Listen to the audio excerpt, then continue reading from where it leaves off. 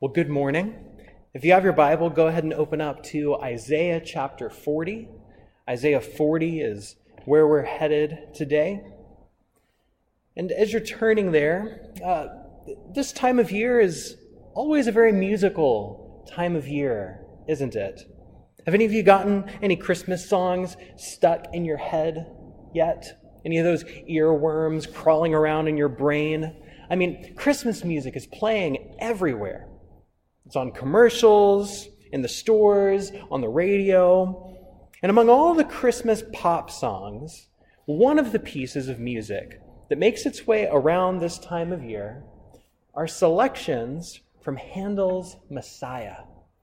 Handel's Messiah. Any of you familiar with that? Yeah?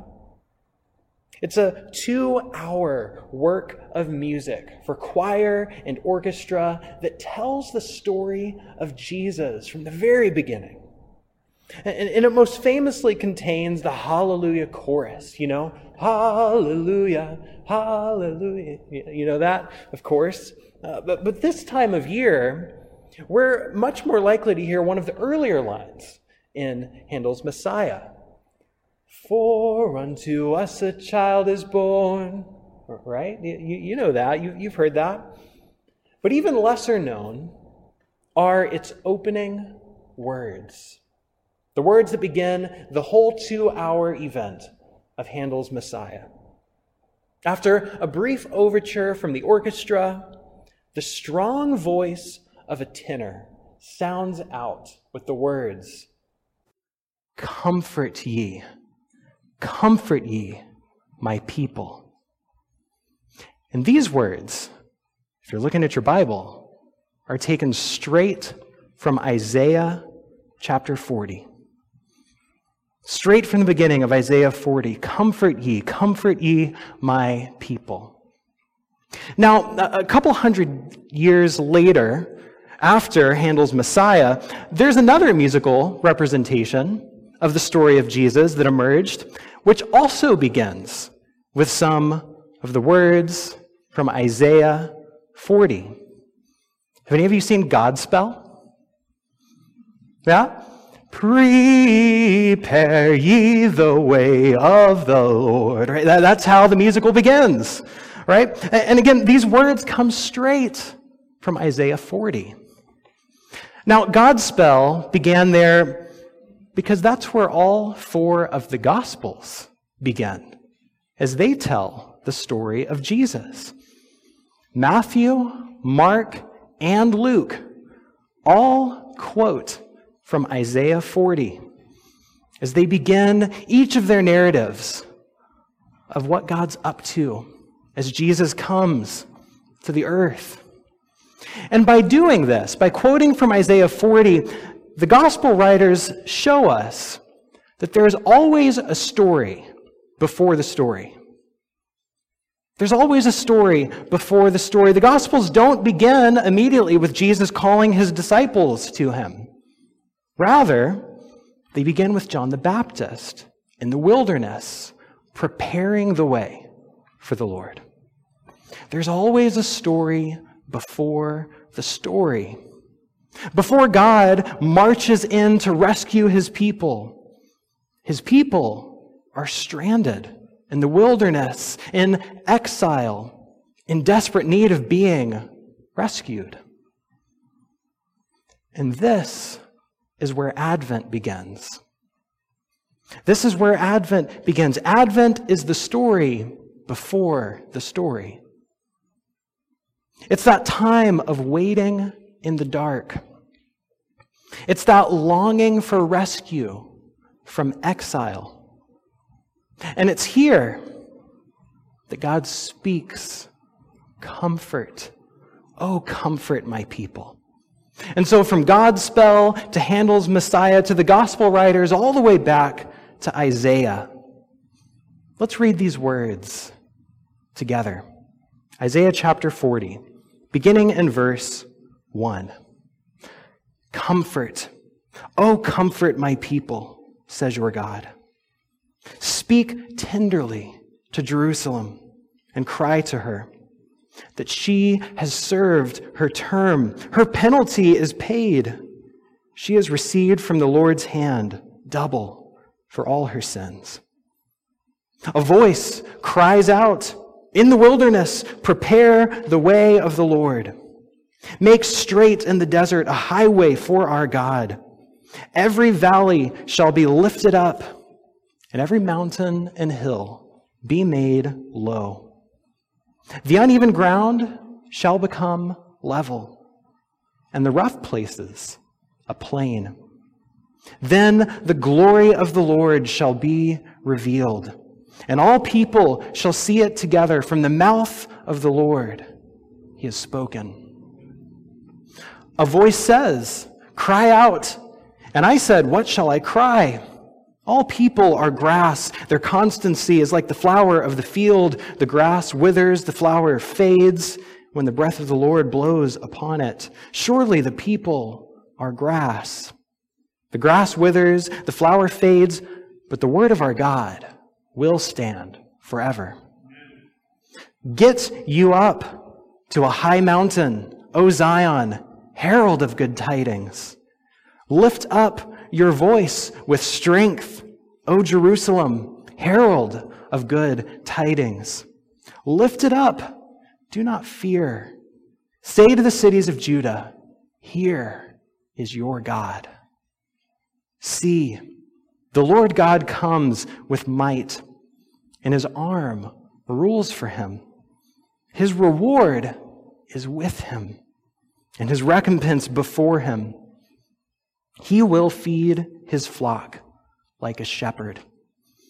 He will gather the lambs in his arms and carry them in his bosom and gently lead the mother sheep.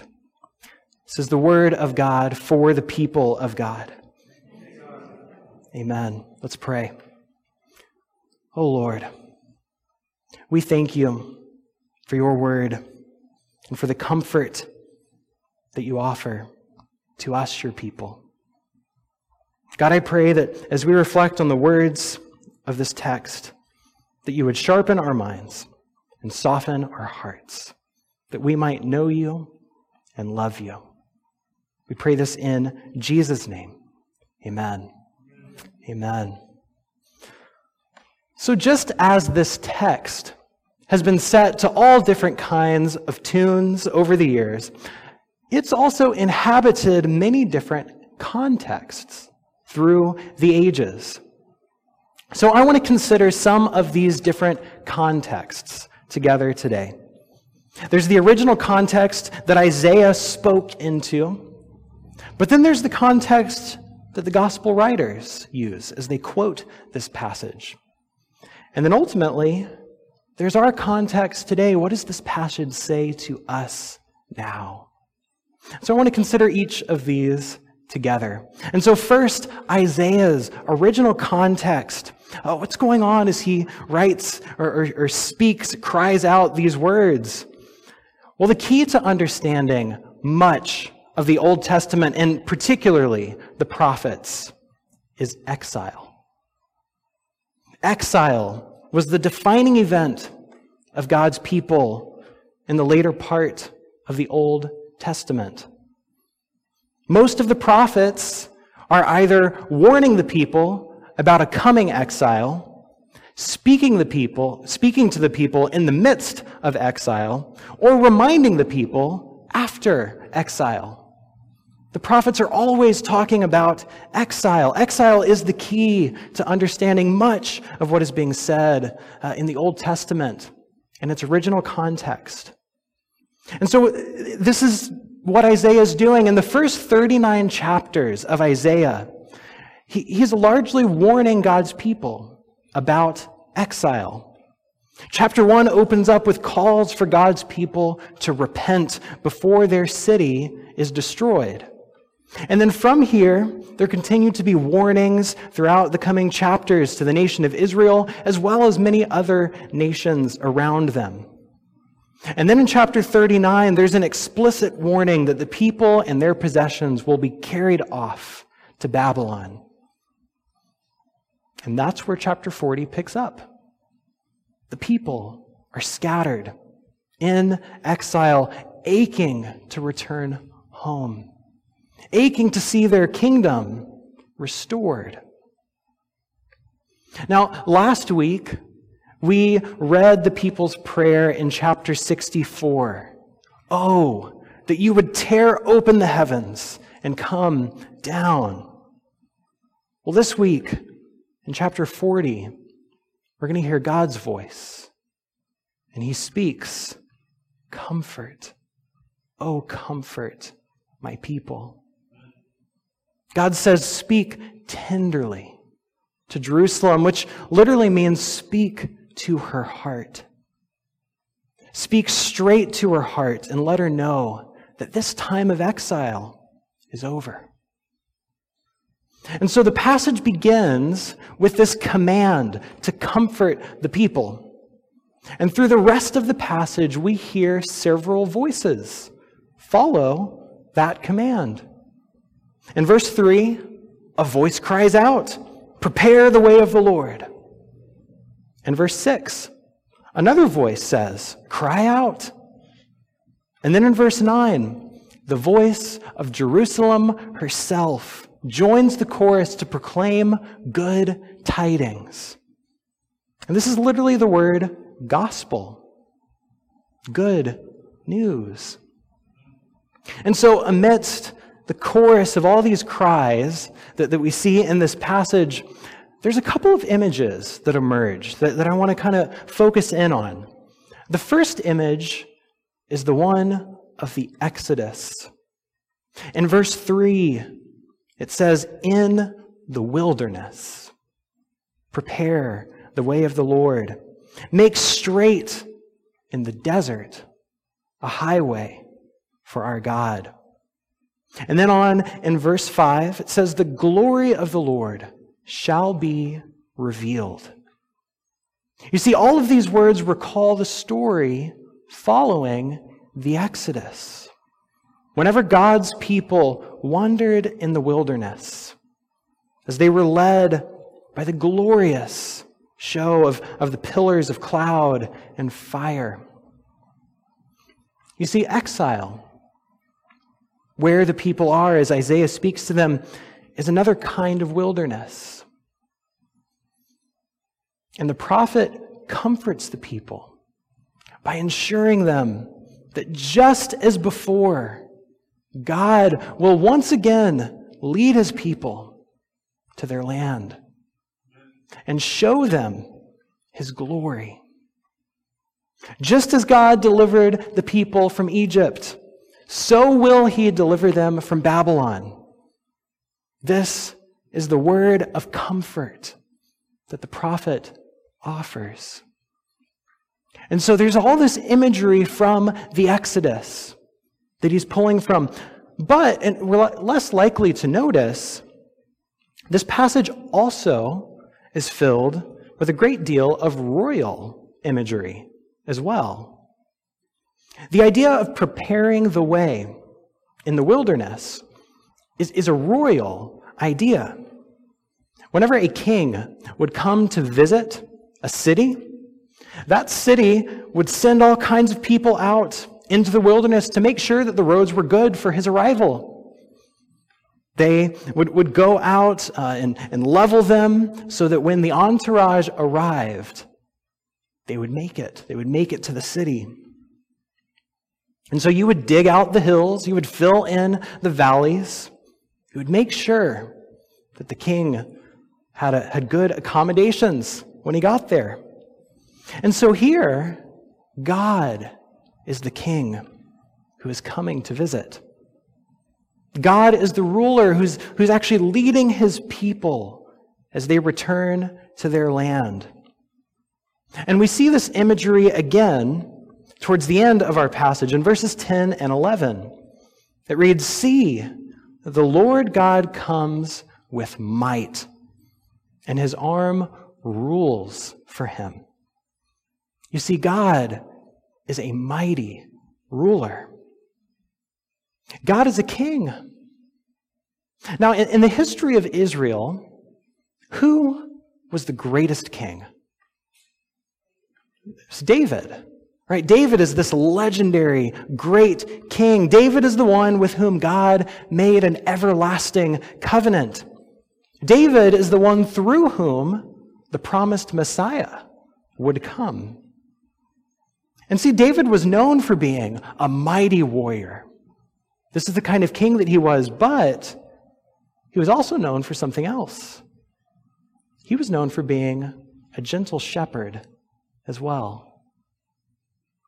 And that is the image that is used of God here. In verse 10, God has a mighty arm that rules. But then, in verse 11, he has a gentle arm that gathers. God pushes down the powerful mountains of Babylon, and he lifts up the lowly valleys of his people. God is the true king who rules not by brute force, but by feeding and gathering, by carrying and leading his people, just like a shepherd. You see, these are the words of comfort that the prophet offers to the people in exile. This is the context that Isaiah is speaking into. But then, hundreds of years later, as the gospel writers tell the story of Jesus, they quote from this passage. The Gospel of Mark kicks off immediately, quoting these words. In the very first few verses, Mark is already saying, "The voice of one crying out in the wilderness, prepare the way of the Lord." And Mark goes on to describe John the baptizer appeared in the wilderness, proclaiming a baptism of repentance for the forgiveness of sins. And this is a startling Advent text. If we're honest, as we prepare for Christmas, we're used to candles and Christmas lights. We've got them right here, right? One writer that I was reading this week observed that there are all kinds of these different Advent calendars that you can go get. Many of them have, a little drawer you pull out, and there's a nice little treat in there, a little chocolate for you to have each day as you count down to Christmas. Some of them, maybe made for kids, have these little flaps. You'll lift them up, and there'll be a little barn animal behind it. And by the end, by the time you get to Christmas, you have the full barn and the manger, right? And you're ready for Christmas. That's what a lot of these Advent calendars are like, but just imagine opening up one of those little flaps to find John the Baptist clothed with camel hair, bits of locust and honey caught in his beard, and he's crying out, "Repent, you brood of vipers." That would be a startling thing to find. And yet, that's Advent. This is what we find when we open up the little door, preparing the way for Jesus. In the Gospels, John the Baptist is the one who fulfills this call to comfort God's people and prepare the way of the Lord. And John the Baptist prepares this way. He comforts God's people by calling them to repent. And repentance truly is meant to be a word of comfort. And yet we often receive it as a word of offense.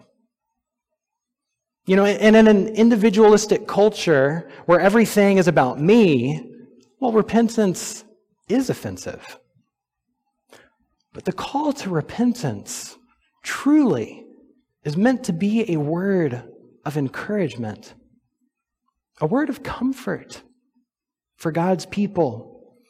Because what repentance says is that things can be different. Things can be different. Indeed, things will be different. But for the world to change, we must change too. For the world to change, we must be changed. And so we are called to repent. You see, the mountains being made low, the valleys being lifted up, the rough places being made smooth is beautiful imagery. But it's terrifying, if we're honest. I mean, Mount Rainier goes off, we're all going to be running, right?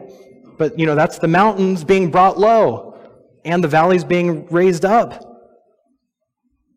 It's a terrifying image, and it's hard work. Because the land that's being leveled is actually the terrain of our hearts. See, there are mountains in our hearts and lives that really need to be demolished. There are rough places that need to be smoothed over. There are also valleys that ought to be lifted up. There are low places that need to be brought high. This is the call of repentance in our lives. It's like the traditional prayer of confession. We confess the things that we have done and the things that we have left undone. You see, there are wrong things that we have done, and there are right things that we have not done. There are mountains that need to be leveled, and there are valleys that need to be lifted up. And so we're called to repent of our sins and to follow the Lord, who is making a way through the wilderness. And now again, there is royal imagery here, right? And yet the king that John is preparing the way for is just as unlikely as a gentle shepherd. Because Jesus is a king who doesn't rule by killing his enemies, but rather, Jesus rules by being killed by his enemies. When God's mighty arm rules, it looks like the cross. And the reward he carries before him, as it says in this passage, is the gift of resurrection. Jesus is the king who has faced death and overcome it. He is the one who reigns in the glory of resurrection, and he is the one who will return to gather us into his kingdom. And that's where we are today, waiting, longing for his return. So there's Isaiah's context, right? There's the gospel writer's context of John the Baptist. But what about ours? Right? What does this passage say to us today? What does it call us to today? Well, I think on the one hand, there are some ways that we're not all that different from the original audiences of this text. I mean, in a year of global pandemic, we are scattered. We are cut off from much of what we're used to. Life feels a bit like exile. And even apart from the pandemic, there are griefs of sickness and death, of anxiety and depression, of isolation and abuse. Just like God's people of ages past, we too are in desperate need of comfort. And so for all of us lost in exile, the words to us are the same as they were to them. Comfort. Oh, comfort my people. God desires to speak straight into our hearts and to tell us that your debt is paid. Not only are our sins covered, we have received double for our sins from God's hand. Right? We are not only forgiven, we're blessed. We're loved.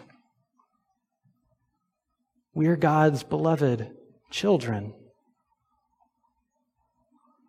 And so from this place of comfort and blessing, receiving from God, we are called to two things: to prepare and to proclaim. From this place of blessing, we are called to prepare and to proclaim. You see, just as John prepared the way for Jesus' first coming, so we, the church, prepare the way for his second coming. And so how can we prepare the way for God to come? This prayer that we pray each week, may your kingdom come. How can we prepare the way for the coming of the Lord in our hearts and in the world around us? What mountains are there that need to be brought low? Right? What sins do we need to repent of? What injustices need to be made right? But then there's also the question, what valleys need to be made high? Right? What are the ways that we can devote ourselves more fully to God in prayer? Who are the ones in most need of love and service that we can reach out to and care for in our lives? You see, this is what it is to prepare the way of the Lord. We are called to prepare. And we are also called to proclaim. Right? At the start of the passage that we've been reading today, the prophet was speaking words of comfort to Jerusalem.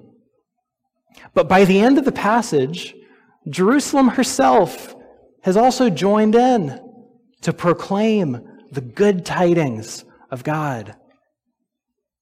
You see, we are people who receive the good news, but we are also a people who share this good news. You know, in a world that is asking the question we talked about last week, where is God? The people proclaim here in verse 9, here is your God. Here is your God. But this good news is not what you expect. It's not health and wealth. It's not a great big bang and flash. It's a baby in a manger in the dark of night. It's God hanging on a cross, giving up his life for us. It's this still small voice of God's Spirit, even now in our midst, comforting us, speaking tenderly straight to our hearts. This is the good news that we are called to share. And so, who are those with whom you can share these good tidings this season? Whether in word or in deed, we are called to be a people who proclaim this good news. Emmanuel, God with us. And so today, as we move toward the table, we're going to listen to another song together. You know, we've talked about the songs of Handel's Messiah and Godspell, but there's another Advent song that prepared the way for the coming of Christ, and it sounds actually a lot like this one, where mountains are being brought low and valleys are being brought high. But it's not being sung by a choir and an orchestra. or by someone on Broadway. It's a song sung by a young woman about to give birth. Mary wrote her own song about the coming of Christ. And she sings, "My soul magnifies the Lord. My spirit rejoices in God, my Savior. For he has looked with favor on the lowliness of his servant. The Mighty One has done great things, and his mercy is for all who fear him. From generation to generation, he has shown strength with his arm. He has scattered the proud in their thoughts. He has brought down the powerful from their thrones, and he has lifted up the lowly." This is the good news of Advent. So as we come to the table, receive these words.